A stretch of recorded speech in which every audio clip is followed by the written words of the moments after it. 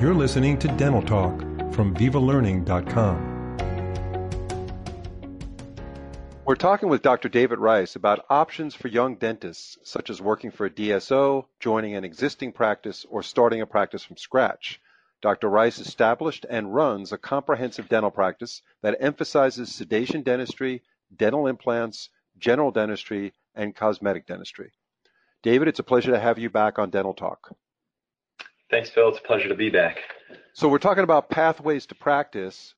I know you work with many dental students and young dentists with Ignite DDS, which is a program you'll talk to us about shortly. What do you see are their biggest concerns, these young guys and young women that are coming out of dental school today? So their biggest concern is their debt. It's, whether it's fact, fiction, how they feel or reality, it's massive for them, and it is absolutely influencing their decision-making process as they come out of dental school from day one. And I can see why, with all the extraordinary tuition costs that are involved with going to dental school. It's crazy. I'll tell you, the ADA will position that number on average at, I believe, $275,000 now. However, my experience running around is it's probably more like 350, and that 275 reported average truly is a meld of, the students who are fortunate enough to have parents who are able to cover that tuition cost, and the vast majority who don't. But so it skews the number a little bit. But if you said, the typical dental student walks out with $350,000 of debt, that's not an exaggeration. Yeah, that's a frightening number. With that kind of debt, there's no way someone's going to be able to accumulate more debt by building a practice of their own straight out of dental school. So that's kind of, that's going to be part of your topics that you're going to be talking about here, but that's kind of off the table, is it not? So it's really interesting that you say that. So for some of them, yes. For some of them, absolutely. And here's one cool statistic. The default rate on a practice loan for a dentist in America today is like less than 1%. It just doesn't exist. Thankfully, we're in a profession that, even when we're not doing everything as well as we could be, we're successful. So most lenders, dental lenders specifically, who understand that, they'll want a young dentist to have some experience. So at least a postgraduate program, and if not a postgraduate program, 2 years of practice experience. And if they have that, and that young dentist has demonstrated that they are savers and not spenders, and they've got some kind of equity built up, as in cash flow in an account, there are, the big dental lenders will take that risk and loan, but it's still at least a year to two out for most people right out of school, instead of right out of school. Right. So, and even with that year or two out, they haven't reduced their school loans by much, right, in 2 years. So even if they get accepted by a lender and they look at them as not a high risk because of the great statistics you just gave us, a very low default rate, they're still looking at piles of debt by the time they do build their own practice, even if 2 years has passed. So let me ask you this. So how does this impact the future of dentistry, these big concerns of debt? I look at this debt really on both sides, and we've talked a couple episodes about building relationships and really people understanding people, and I look at this almost like I'll date myself, but I think you'll understand too. But remember when you were in like junior high and there was a dance that you went to, and all the guys hung out on one side and all the girls hung out on another side. And all of us guys were really afraid to walk over there and ask a girl to dance because they might tell us no. And if you asked all the girls what they were afraid of, it was that we weren't going to go over and ask them. Mm-hmm. And, they were going to be one left out. And I look at dentistry right now, much the same way, because what we have happening is this massive group of young dentists coming out, and they don't believe that there are opportunities for them. So, a third of them go to a DSO because they feel like that's their only option. Mm-hmm. And then if I asked a group of seasoned dentists who've been doing this for a while, can they find a young dentist to come into their practice? Most of them think no.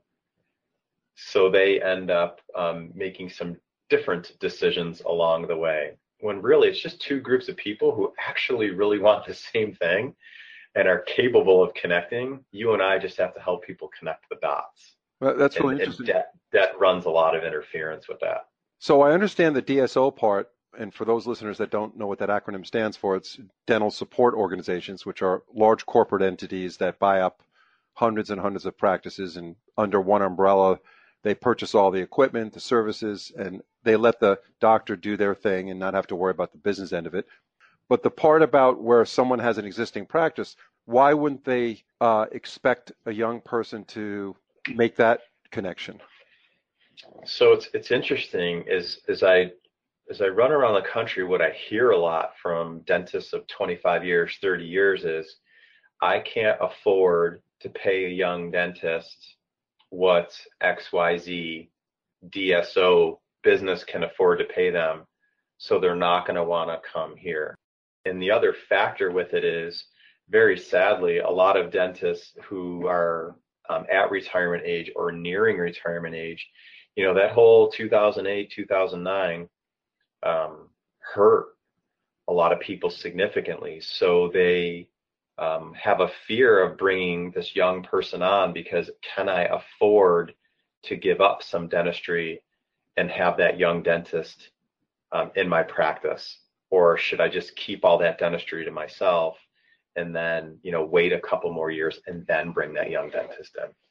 So are dentists, the corner dentists, selling their practices to dentists that are out for a year or two or just getting out of dental school, or is the DSO just buying them up?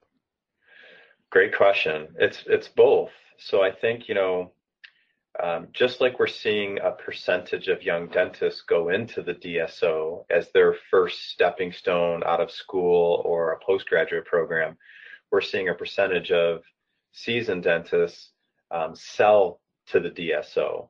Mm-hmm. And, I don't want to judge that as good or bad, but it definitely impacts our profession. Those seasoned dentists, if you're that person, what you have to simply understand is what commitment you're making. If you sell your practice today, you're not going anywhere for at least 2 years. That DSO wants you around. You're the brand. If you're the young dentist and you walk into a DSO, you're committed to be there for 2 years, or you're going to owe them some money back. So again, it's not right or wrong, good or bad. It's just, I think it is a pathway that we're seeing in dentistry right now. It currently occupies, from what I understand, about 16% of market share, and it's expected to get to about 32 to 34% over the next 5 to 7 years. What's that, DSO? And that'll hover there. Is that yep? Okay, so there's Correct. 16% now. 16% of dental care is being delivered through a DSO. Correct. Yeah, that's amazing. So yeah. how does our listeners benefit from all this? We're discussing all this, and there's both sides. The men on one side of the dance floor, the women on the other, and they both don't know what to do, and neither one wants to be embarrassed or disappointed or whatever. So talking about both sides in the dental world, we're talking about the baby boomer who's looking to get out of dentistry, or maybe younger than that, who's looking to take an associate on. And then you have the younger dentist who's thinking about, okay, where do I go? So there's a couple things. First, I would say this: if you're on the baby boomer side, it's never too late. But one of my greatest mentors shared this with me years ago, and I'm really thankful he did. But it can take upwards of 10 years to truly transition out of your practice.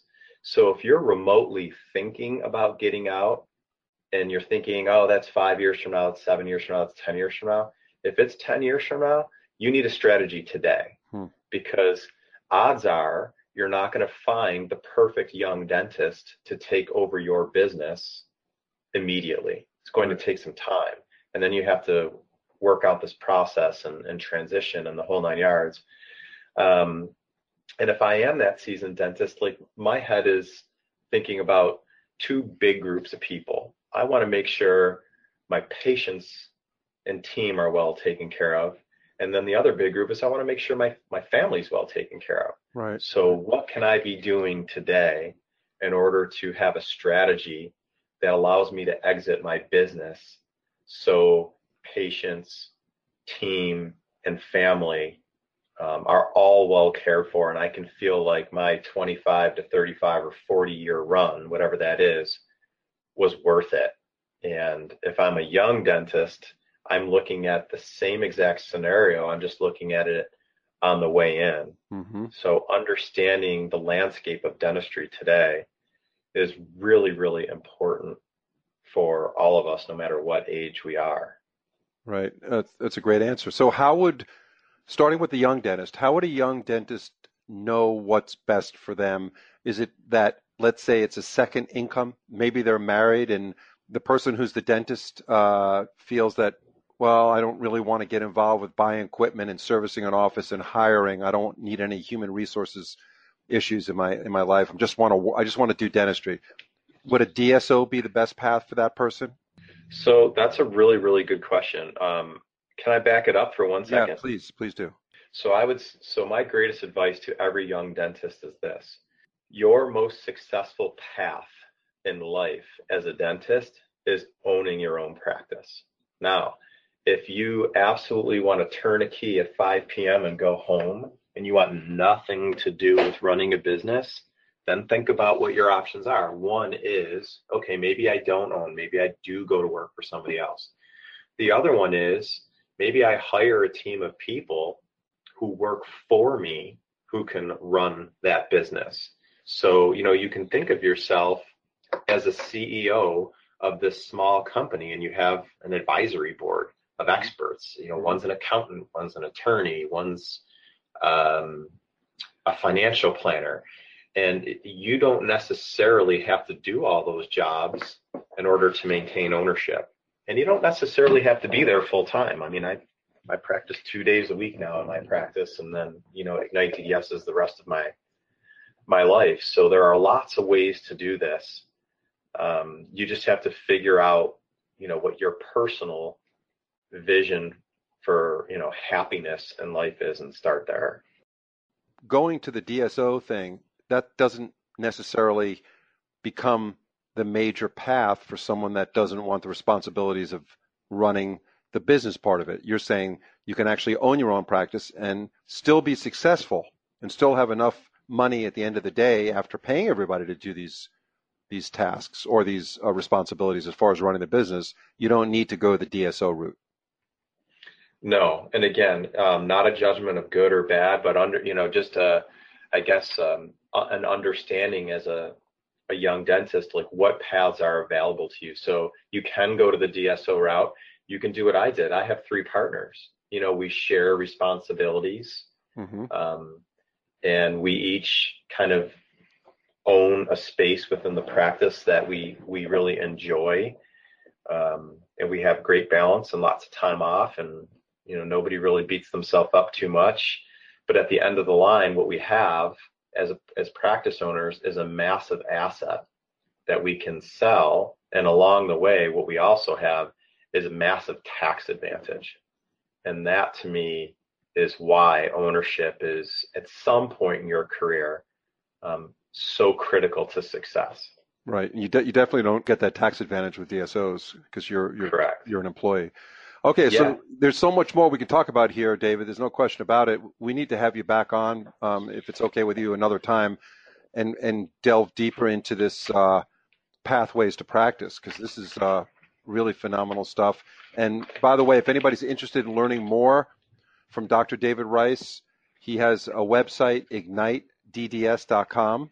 It's a consulting company and also a training company, Ignite DDS, correct? Yep. Just think of us as a giant mentorship community and education hub. You've done some webinars for us on vivalearning.com, and doing a webinar on pathways to the practice would be phenomenal too. That's something we should look into. So again, David, thank you very much for joining us today. Thanks so much for having me.